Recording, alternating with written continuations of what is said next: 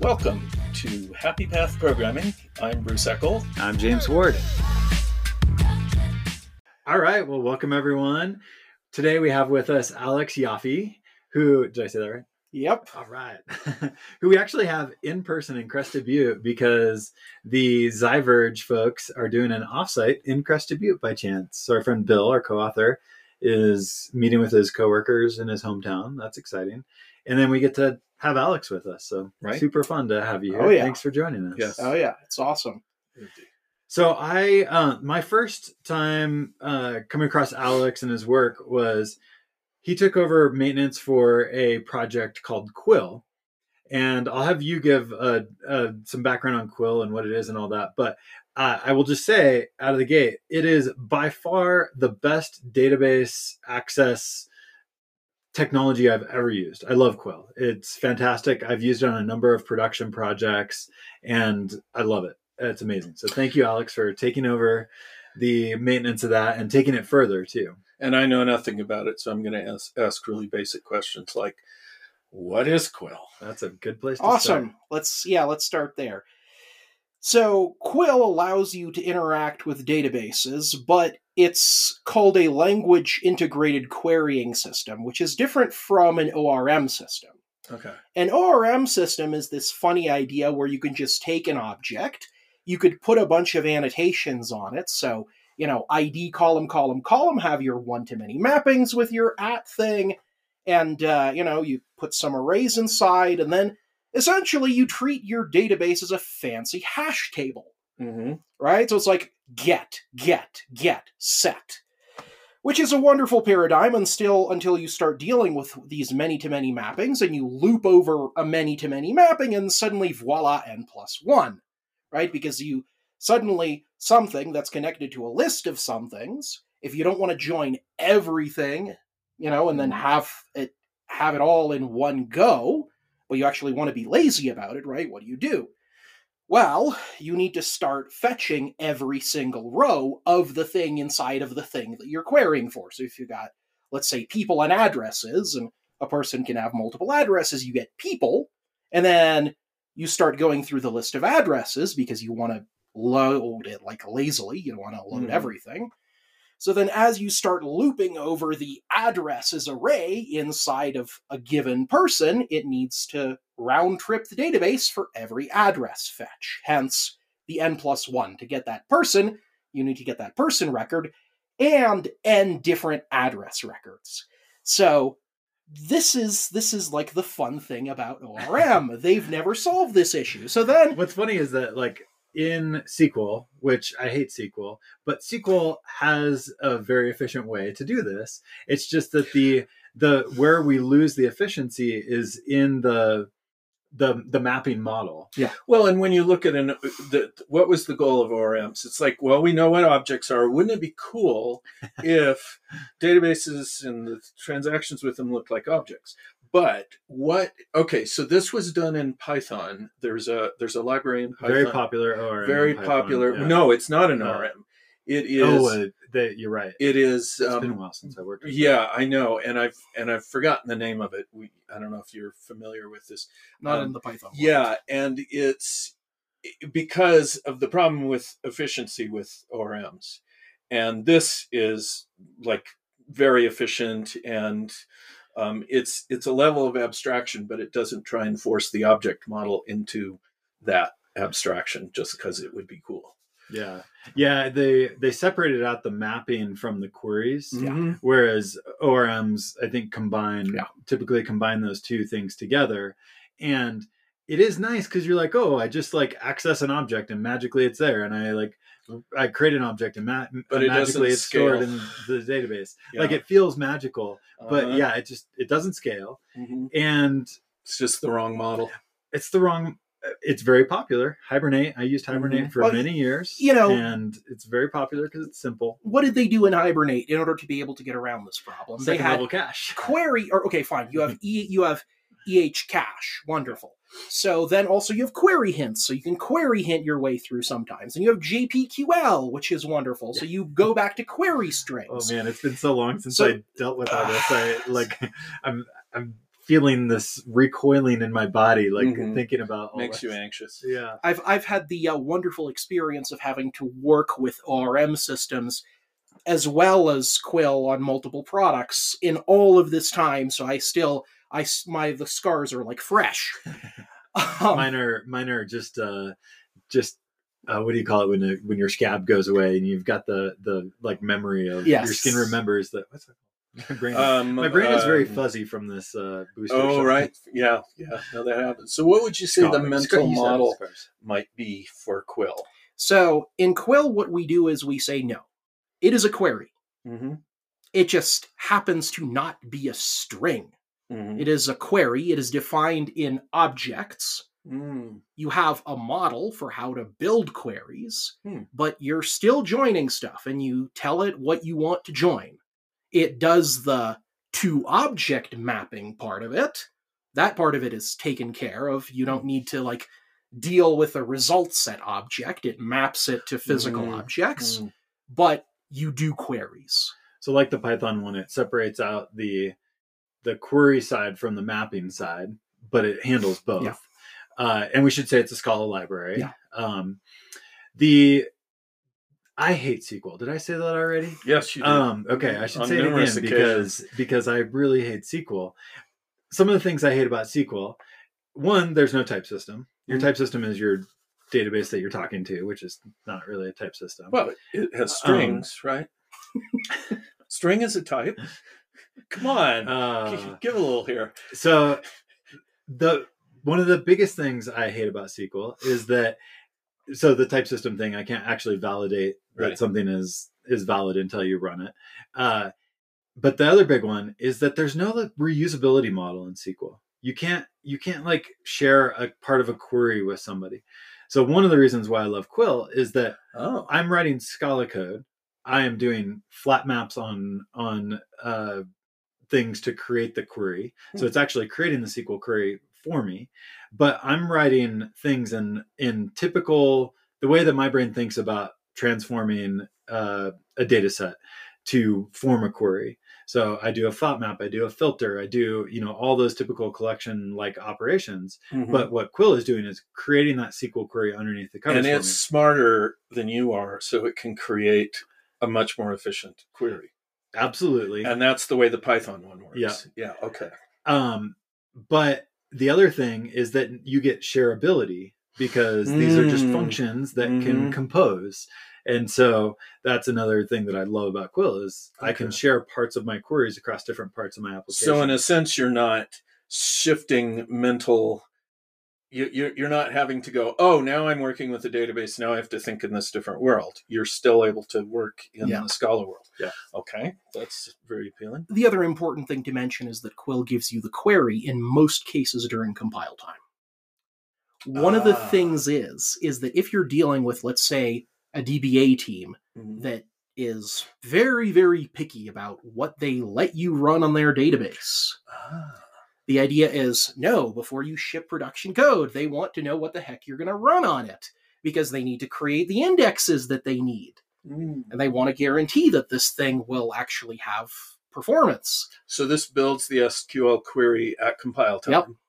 So it's statically tested or statically compiled. Yeah. So as a developer, you're writing Scala, which you're getting validation from the type system that you're not like referencing a property that doesn't exist or a column that doesn't exist or something. So assuming it's your data piggybacking model on the Scala type system. is matching your database. But so you get that compile time validation, but then Quill creates the actual SQL query, which you see, and you can then double check and be like, thank God I didn't have to write that SQL query.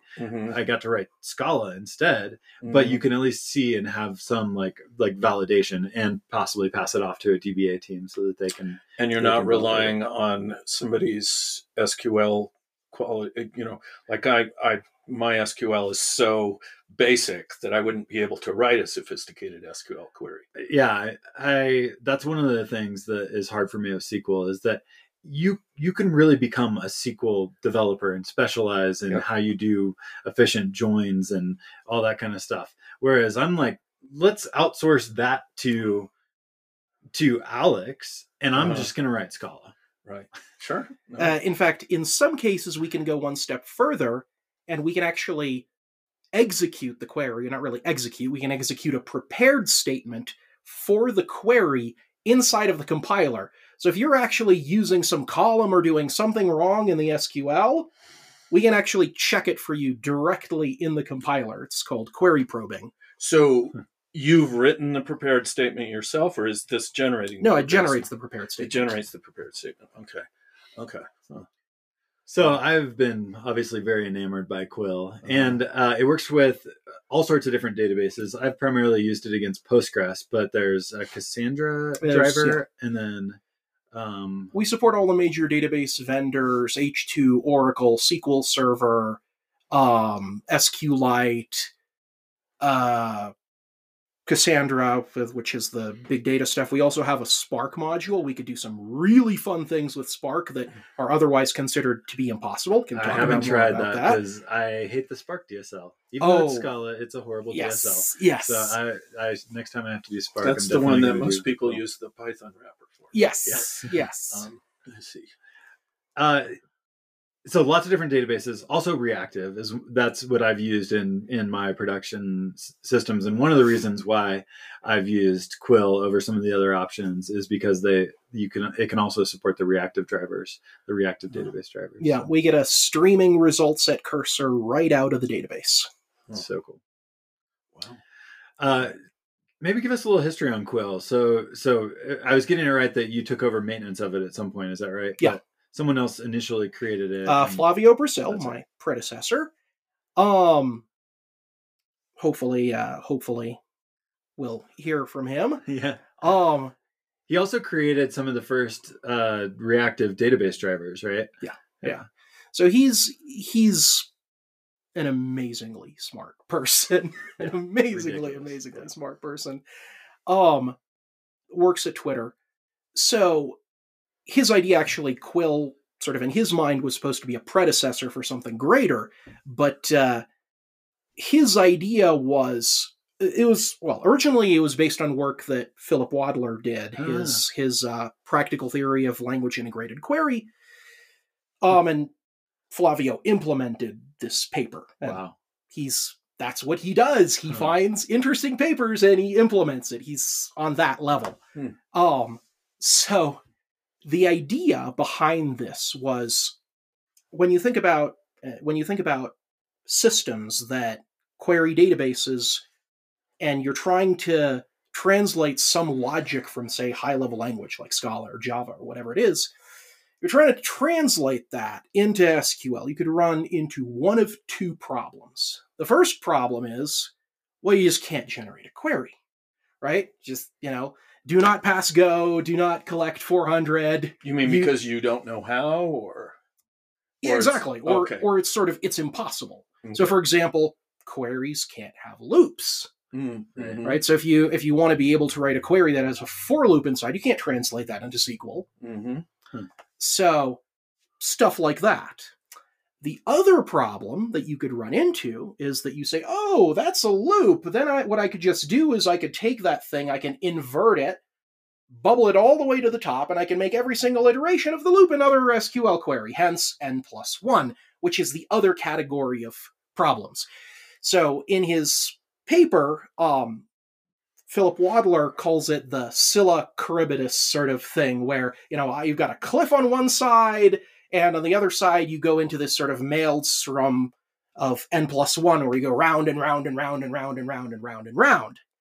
And so his idea was, if we can create a series of transformations that you can do from your Scala code or your high-level language code, and then if you follow this series of transformations, you will always be able to generate a SQL query, and that SQL query will always work, and he proves it with lambda calculus, and that's what Quill is based on.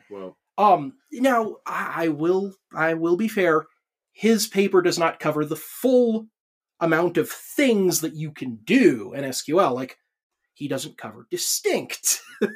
So we have to improvise in certain cases. And then hence, sort of the second you want to improvise, you could do weird things. So it's nice to be able to see the query come out of the compiler So as soon as it comes out, oh, okay, this is fine. Yeah. So that's the idea behind it, is that go into a system where you are basically almost always guaranteed to generate something valid and something that works, which in practice holds up most of the time. There are always cases where we mess up and we make dumb mistakes and all of that, but sort of that's the premise. Huh. So this loop problem I'm stuck in a loop on. So like you've got a loop and somehow you translate that into SQL queries? Well, we don't have loop. You don't have loop. Okay. So you just don't allow that. Okay. Yeah. All right. Well, how do you get away with not having loops? You get away with not having loops by doing flat maps. So some sort of recursive. Yeah. So the idea is that the same way that you would deal with a collection, right? You can either loop over the collection, or you can say collection.flatmap. Let's say you've got a list of people and a list of addresses. You want to get all the addresses inside all of the people. So you say, okay, people.flatmap, lambda p2p.address. Mm-hmm. So that's the paradigm. And here's the thing. A database has exactly the same paradigm. What all you have to do is you have to sort of pretend that list of people is not a list of people, let's say, that's specific to something you're doing, but the entire table. And that list of addresses is not the addresses in every person, but the entire table. So then you're just flat mapping on two global collections of all the data. And then your join is just a filter. So we just happen to be filtering a collection of all the people in the world, and we just want to get the Joes. And then for each Joe, we just happen to want to get not all the addresses, but the specific address that has an ID which is the same one that Joe has. I'd never really thought about how FlatMap maps so well to creating SQL queries, and that's kind of magical that there's a correlation there. And I guess that's what Wadler discovered. That through monads or flat map you can create an efficient query. Yeah. I mean, you think about it, a flat map with one filter is an inner join. Yeah. That's basically what it is. Yeah. The question then is, how do you do outer joins? And so you need to be a little bit more clever for that. Yeah. So Quill, what it's doing is you're writing Scala code, and then it is through some magic that I'd love to hear about. It is then creating this query based on the operations that you're performing, the flat maps and the filters and all that. How does that actually happen? Okay. Well, and I want to hear about new Quill, Proto Quill, and the traditional Quill. Well, if you want to be able to generate a query during compile time, you essentially have to program the compiler. Well, how do you program a compiler? Macros. Okay. Or a compiler plugin, but macros is I think the simpler way to do it. Okay. So the idea is that instead of executing, right, you have in DSLs that execute, right, and then the execution of that at runtime is going to be your query, versus if you do it in macros, you have a DSL, but you don't execute it. You interpret the DSL. So you actually have a parser that takes your DSL, parses your DSL, and then uses the output of that in order to generate the query. So and the output is an AST, or it's an AST. Okay. Yeah. So we're working with a language. It's you take that AST and you have to take that syntax tree and you have to run it through multiple phases of transformation before you can sort of tokenize it into a SQL query. There are a bunch of transformations that you need to do to it. And some of those transformations there are intrinsic, like you have to do them or else the SQL query won't happen. Some of those transformations are there for performance reasons. For example, what we try to do is we try to flatten out the SQL query. Instead of having nested queries. Yeah. So you can think of any map or any flat map is kind of like a nested query. So, right, if you're saying, let's say, people.map p2p.name, comma, p.age, right? That's a subquery. Select p.name, p.age from person, and then maybe a subselect from that. Yeah. So, but subqueries are expensive. yes. The second that, database optimizers have to go through all the possible paths, and especially when they start looking into, we could technically do a merge join instead of a hash join on this particular thing, and we could merge. But no, we actually can't do that because we first need to, query everything out of here, and then we have a transformation from here to here, so we can't actually do that. And we think that database optimizers are super smart, but the second you're not querying tables, the second you're, let's say, querying views that are going to themselves have a bunch of joins inside, the process rapidly degrades. Yeah. So the idea is that we try and flatten things out as much as we can. We try and certain kinds of things that you could say sort of duplicate or sort of copy in a query, right? This is sort of, you do it once, but we know inside of the query we can copy this logic twice. Like if you're, let's say, doing a union of some tables, right? If you're doing the union inside of an inner join, unions and inner joins are particularly very, very bad, because sort of the amount of different possibilities that your database optimizer has to explore just Cartesian The explosion there. combinatorial complexity Yes, thing. Yeah. yes. So what we try to do is we try to take all of those inner joins. We try all of those unions inside of the inner joins, and we try to bubble them up to the top. Well, what happens when you need to bubble up a union in a database query, bubble it up to the top? Well, inevitably, the part that selects from that union has to be duplicated. So we have certain logic that knows, we can actually duplicate this thing. So that is actually possible. Yeah. Versus, no, we can't do that. We have to leave it as an inner join. So in the transformations, we try and be sort of as reasonably intelligent as we can to try and make your query better. Yeah. So when you're talking about, we've got all this stuff that at compile time creates the SQL, which is then interpreted at runtime. That's reminding me of when we talk about effects, we're doing sort of the same thing. We're creating some representation at compile time, and then we're handing it to some other interpreter at runtime. Is that? Yes. Okay. Yeah, I think similar models for sure. Mm-hmm. Yeah. The thing that we try to do with effects is we try and reason about them as much as we can. The problem with effects in particular is that flat map is extremely powerful. The second that you start flat mapping effects, it's extremely difficult to reason about what's going to happen from there. Mm-hmm. Unless, of course, you have a macro that can peek inside of that flat map, which lets you cheat. Mm. But unless you do that, if you're doing everything at runtime, sort of flat map is the place where it becomes tricky.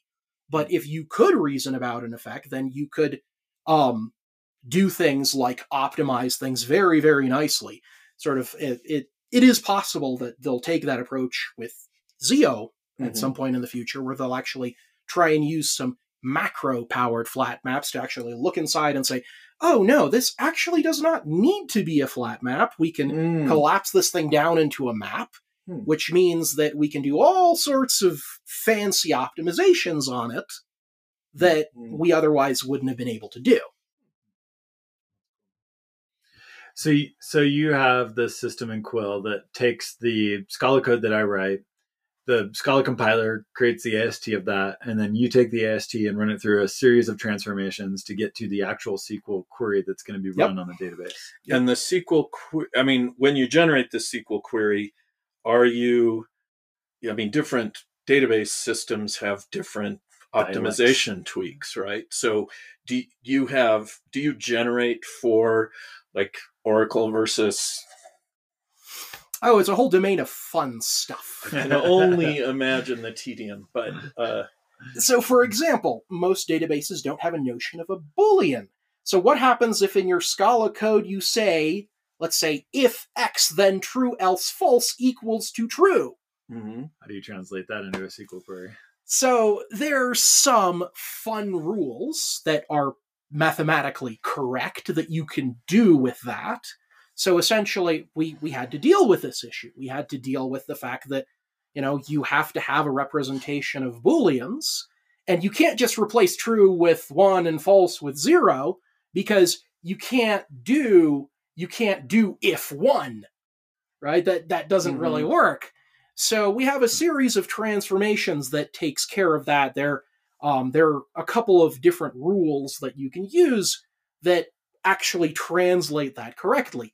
And we have to do that for most databases, except for, of course, Postgres, and Postgres actually has Booleans sort of properly. So we have... So you're in your transformations. So when you're using Quill, you tell it what database you're using. And so that it can then follow the path of optimizations for that particular database. Presumably that's an easy change. In other words, if I want to switch from one database to another, it's just a configuration. Okay. In fact, one of the patterns, it's not so popular because people don't sort of typically use multiple databases at the same time for the same data. But one of the things that you can do is write a database agnostic query. And so if you write it in that sort of database agnostic way, then at least in theory, switching databases is, a simple kind of, one-line change. Sort of it's more difficult in practice because a lot of people like to use database-specific UDFs and some other stuff. But if you do take care of that, then all you have to do is switch one thing if you're using this multi-database pattern. Right. Sort of instead of, spending a migration cost of 6 months and however many millions.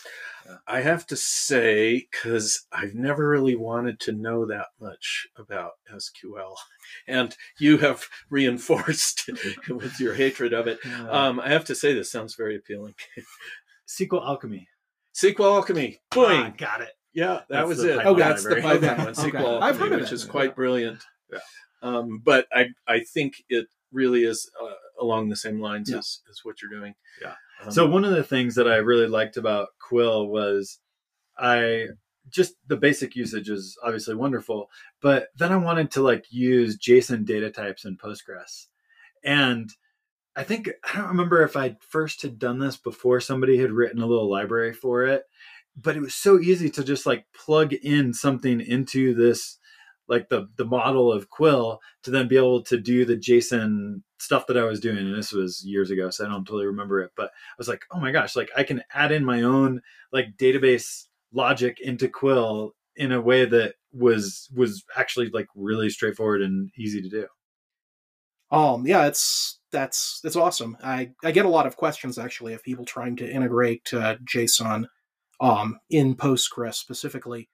There are a couple of different options that you have now. One of our maintainers, Matthew Dietrich, is writing a library for that. There are some other options. He's got a great library. He's supporting all the major Scala JSON libraries.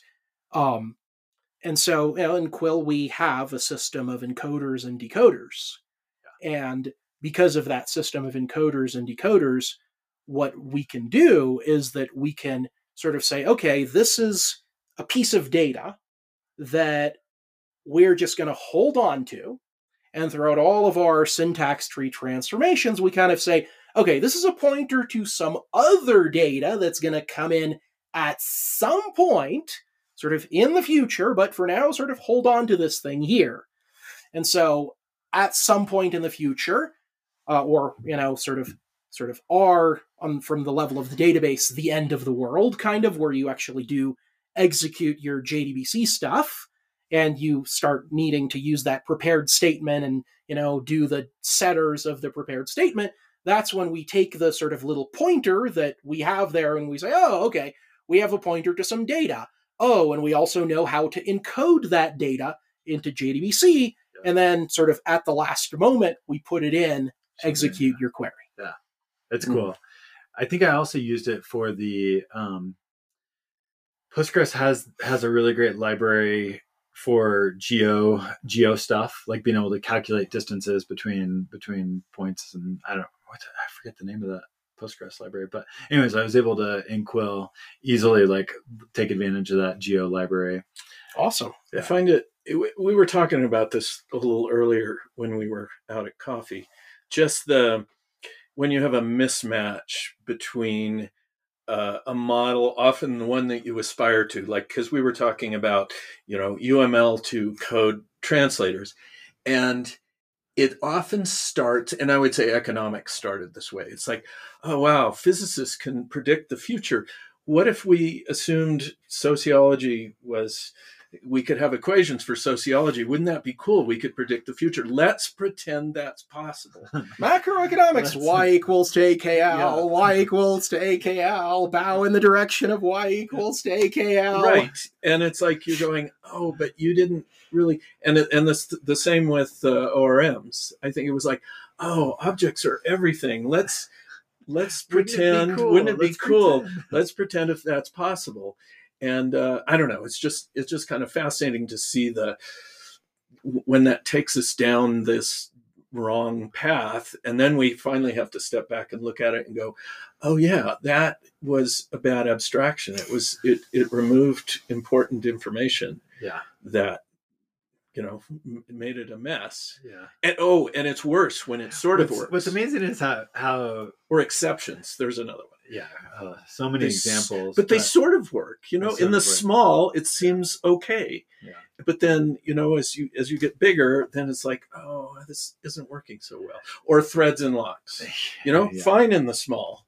As long as you can have the code on one piece of paper and you can stare at it and go, all right, I think I got all the hiccups out. But it doesn't scale. Part of the story of technology is there are the people that have that, oh, wouldn't it be cool if aspiration, and then they like run into some wall, and then instead of like going back to the beginning where they started and being like, maybe that wasn't a good assumption, instead they're like, okay, I guess we need to like build a structure so that we can like get over this wall. Like they just keep on like hacking workarounds and workarounds and workarounds on top of this, instead of going back to the beginning. It's like, let's reevaluate the foundational model. We have an experiment that didn't work out, but I think the problem is when it works out in the small, you go, all right, let's keep going. This is good. We've got it. This is now, just over this little thing. Over this little thing. It's always, it's like, well,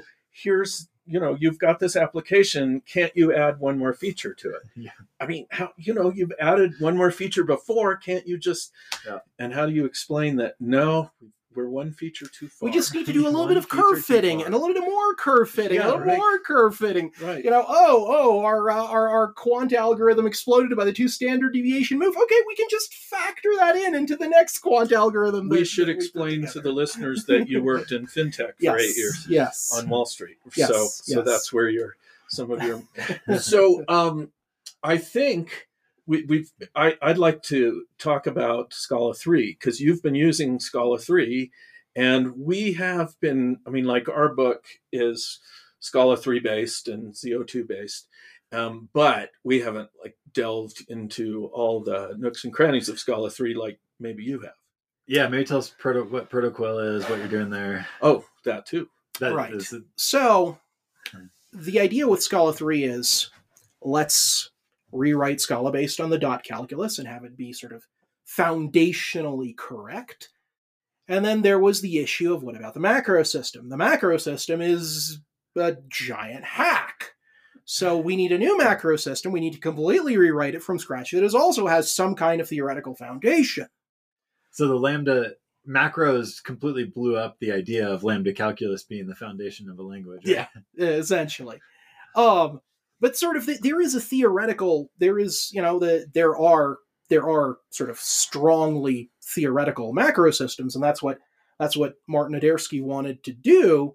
I think based on MetaML, I think that was it's a sort of simple idea there, where kind of if you're doing a macro, you're inside of a macro and you're writing some code inside of a macro, right? And you're just saying in the macro, okay, here is the code that this macro is going to spit out, and put into the compiler, right? So I can make this variable x. Where does the variable x come from? How do we know that it exists? Whatever. I'll declare it somewhere else, and this thing will be spliced into that thing, and the whole thing will work in the end. Well, yeah, that's a giant hack.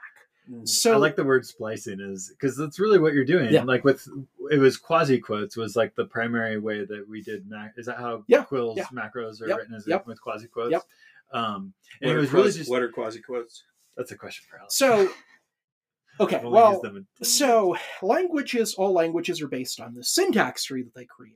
Mm-hmm. And so when they started doing Scala 2 macros, they said, wait a minute, these syntax trees are great for writing the inner workings of a compiler, but the second that we want to write functionality on top of this stuff... You mean to manipulate the AST? Yeah. Right.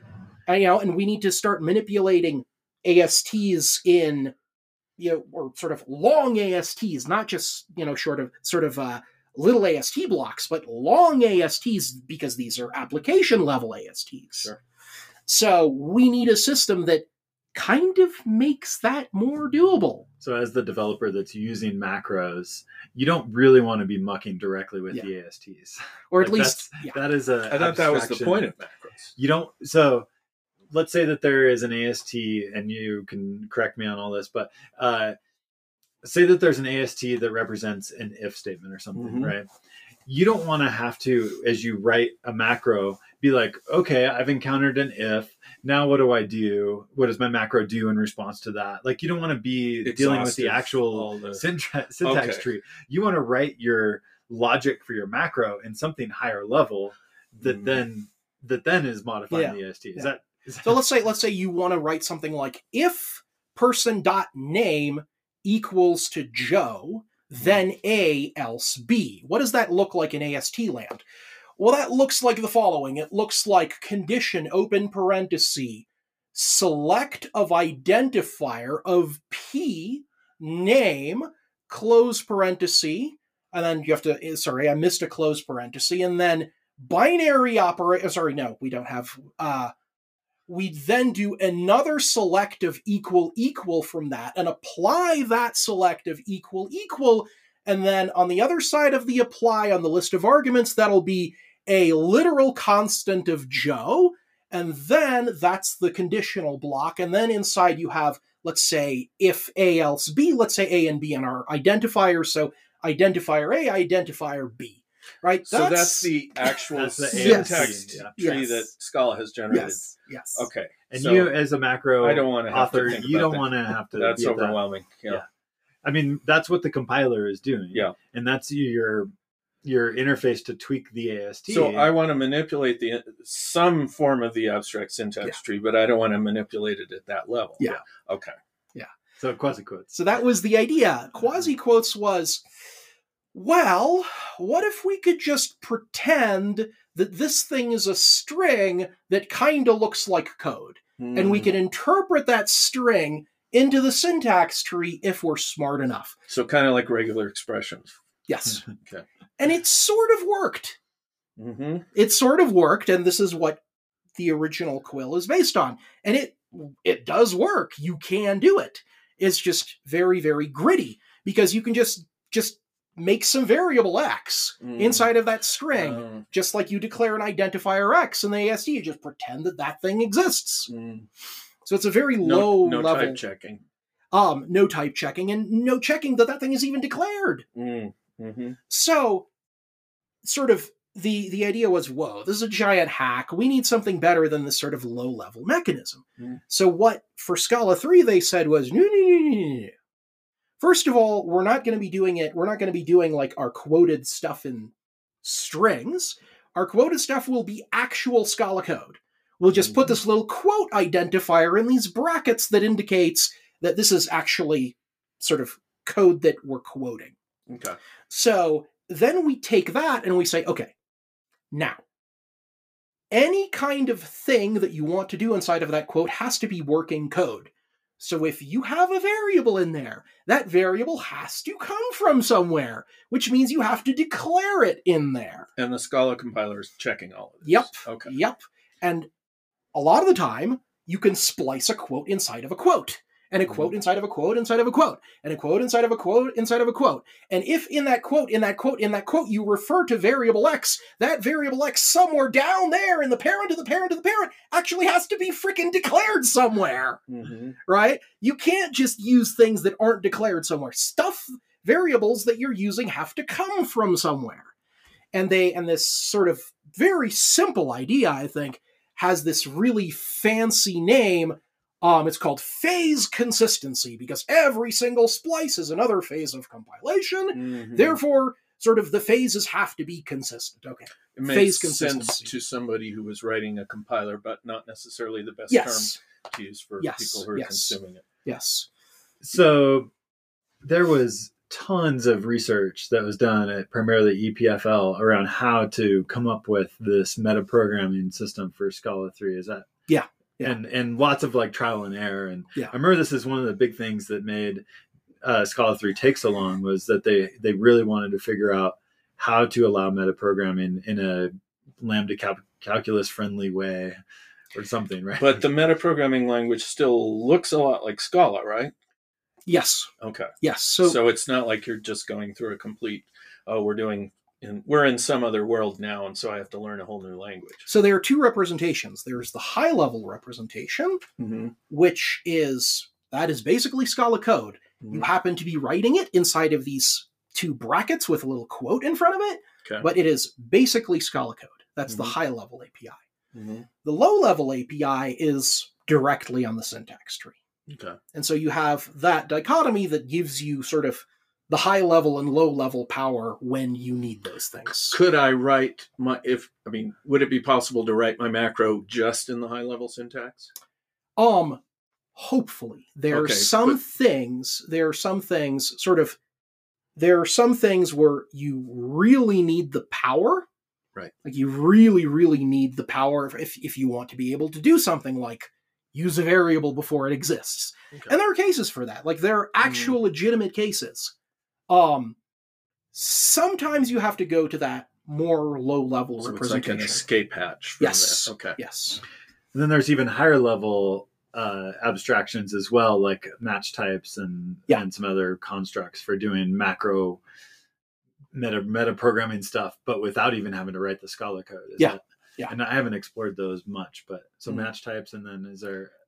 You could just do inlines without doing macros. So you could just have, code that, an inline of an inline, which is going to splice the inline into the inline. It's kind of like a system where you say, okay, this function, right? You think of sort of typical compiler inlining, it's sort of an optimization, but in this case, you can actually say, okay, this piece of code, we declare it as inline, which means that this thing here has to be spliceable into other pieces of code. Now, there are certain kinds of restrictions that come with that, like you can't have dynamic dispatch happening for that. Like you can't have that be a virtual pointer, right? So it's inherently going to be a static final, or not necessarily a static final, but a final. So whenever you refer to that inline piece of code, that means that you can take that and then directly splice it into something else. And the entire macro system is essentially built on that, where this is something that we declare as a piece of code that is safe to be spliced so it's into... mathematically equivalent. Yes. Yes. So is this your favorite feature in Scala 3, or do you have others? It is... As far as Quill is concerned, it is certainly the most useful. So Quill in Scala 3 is based on inline. Okay. All of the sort of new powers that it can have are all based on inline. Because we used sort of a different mechanism than inline in order to be able to get the compile time query, because you need to, like during compile time, you need to preserve all of that information coming out of the macro, especially if you're using you're transforming this query multiple times, you kind of need that. So the way we did that was with some complexities of refined types. We don't need that anymore in Scala 3 Oh. because of this inline thing where we could take the tree and we just say that thing will exist there because it's an inline, and we can actually go into it and see what it is. So the code's a lot easier to understand, I assume? Yes. Okay. Yes. And thus reason about. Yes. And this is under a project called ProtoQuil. Yes. Is that right? Yes. Okay. Well, so when this is done, will it be usable from Scala 2, or is it just only Scala 3? So fortunately, what you can do is you can take some types of Scala 3 code and you can import it into Scala 2. If what you've done with Quill is if you've actually evaluated all of your Quill expressions, if you've actually executed those macros in Scala 3, you've compiled that code has been spliced, it is done, right? That you should be able to import back into Scala 2.13. And because of this stuff they do with some fancy transformations of the Scala syntax tree, where they can sort of take that syntax tree, modify it, and make it backward compatible with 2.13. So I think it's called Tasty Inspector, Right. or something like that. But it's amazing that you could do that with macros. Yes. Well, the fun part is that with macros, when the macro is executed, there's no more macro. It's done. You know, Right. all of the the files are modified. Yeah. Okay. Oh. So in ProtoQuil, you're using the new inlines, and then are you doing any type class derivation? I feel like I saw tweets from you about type class derivation. So yes, the encoders are powered by a system of type class derivation. Typically that's not a user-facing thing. I try and not make those things be user-facing. So you sort of declare your encoders and decoders, and it does the type class derivation for you. It uses the Scala 3 mechanisms of type class derivation, powered by inlines. And there are a couple of different ways to do that. There's like a high-level way to do it. There's a more low-level way to do it. Sort of, I've realized that for some performance reasons, I need to do the latter, not the former, but basically it's built on that. So you I think are pushing the usage of the metaprogramming in Scala 3 more than anybody else I've seen. Like you're using it in more complex scenarios than most other people I've seen using the metaprogramming. Definitely a lot of rubber hits the road kind of miner's canary scenarios. Yeah. And fortunately, the EPFL folks, Agalos, Feng-Yin Lee, Nicola, they've been super, super helpful. Like if they hadn't helped me throughout this process, I don't think I would have been where I am. And especially as they iterated internally, sort of many, many times, Nicola Stuckey helped me so much. I will forever be sort of in gratitude to him. But you're kind of helping them too by creating all of these corner Some edge yes, test yes, cases, yes, pushing yes. the boundaries. Yeah, exactly. Yes. Mhm. So they certainly they know a bunch of situations that they kind of need to do that they haven't done yet. A large swath of Quill is because of certain limitations that the Scala 3 macro system has, and those corner cases are driving some of the ways that I've had to do things. But it's reasonable. It's reasonable. I wouldn't say there's anything in there that's like sort of a dark and mystical thing. If anything, I think that Scala 3 metaprogramming is much more science and much less witchcraft, which was Scala 2 metaprogramming. It's the set of simplifications that they've done, I think, is reasonable. Yeah. So how much time do you spend on Quill and ProtoQuil, and who do you have helping you? There are a couple of maintainers on the Quill team, and they Mhm. help me out with features here and there. Mhm. I've been doing ProtoQuill mostly myself up to now. Sure. Hopefully I can get some more people involved. The issue is one of those things that, I love to teach this stuff, but it's hard to teach something that you don't really know yet. So You're in a lot of exploration mode. yes, Mm, yes. It's hard to involve team members in that exploration Yeah. mode. Yeah. Mm. And ProtoQuill hasn't had a release yet, is that correct? So we're on the 6th beta. So Okay. we're Oh, we're cool. on Maven Central Oh, cool. and all Good. that. Okay. I really got to Um, give it a try. Right now we're in Scala 3.2. Okay. Cool. If you just want to see some of the capabilities, I did a talk at Functional Scala 2020 Oh, cool. called Quill and the Awesome Power of Inline. Nice. I've got Mm. some stuff there, and that sort of showcases a lot of these new features. And that's that, on YouTube or something? Yeah. Okay. Yeah, it's a Zyverge event. Oh, okay. What? So if I've used Quill on Scala 2, what as a user of Quill would be better for me using ProtoQuill? Like the internals of ProtoQuill are a lot better with inline, but is there any like end user advantage to ProtoQuill? So there are a bunch of fun things that you can do. Fun and extremely useful. So the first thing, actually, and this is not even released yet, but I'm working with direct integrations into a very fun GraphQL system called Caliban. Uh-huh. And what you are able to do is that, GraphQL systems, what they do is that you can say, I want these columns or I don't want these columns. I want these filters and I don't want these filters. And what we can actually do with Quill and Caliban is that we can essentially push down, not fetching those columns, all the way down to the SQL query level. How you do that with one static query, that's another conversation. That's exactly what I was wondering was it how in the world do you requires- do dynamic queries, but not dynamically? It requires some SQL trickery. Let's just say different. I can go into that, But we for a don't long have to time, look but at that. Yes. Okay. Wow. So a query coming into GraphQL through Caliban gets translated through with ProtoQuill into an efficient matching query, SQL query. Yeah, and so That's sort of mind blowing. yeah, Mm. sort of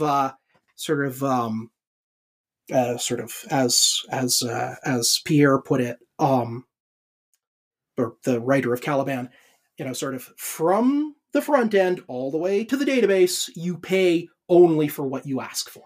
Mm. And That's we just can, the way it should be. It just turns Yes. out it's like really hard to do that. Yes. So we can do that dynamically with columns. We can also do dynamic filters that way.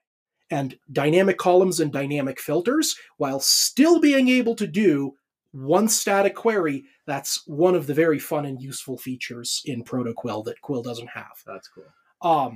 There are a couple of other things that we can do.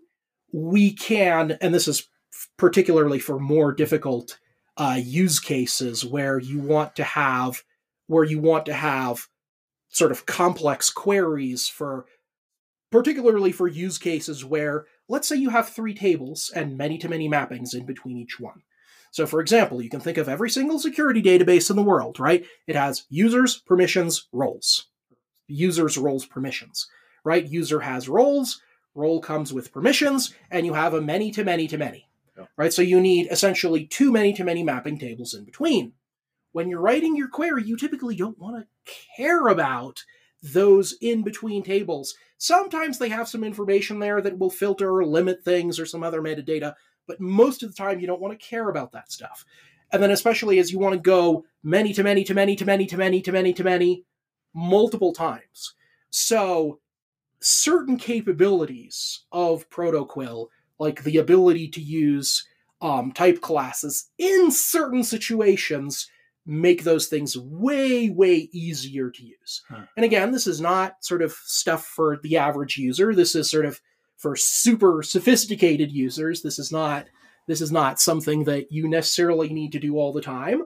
But when you're in those sort of use cases and you're like, oh my gosh, I have like 8 joins just to be able to get from one table to another table that I need, then suddenly the value proposition of some type classes actually becomes a thing.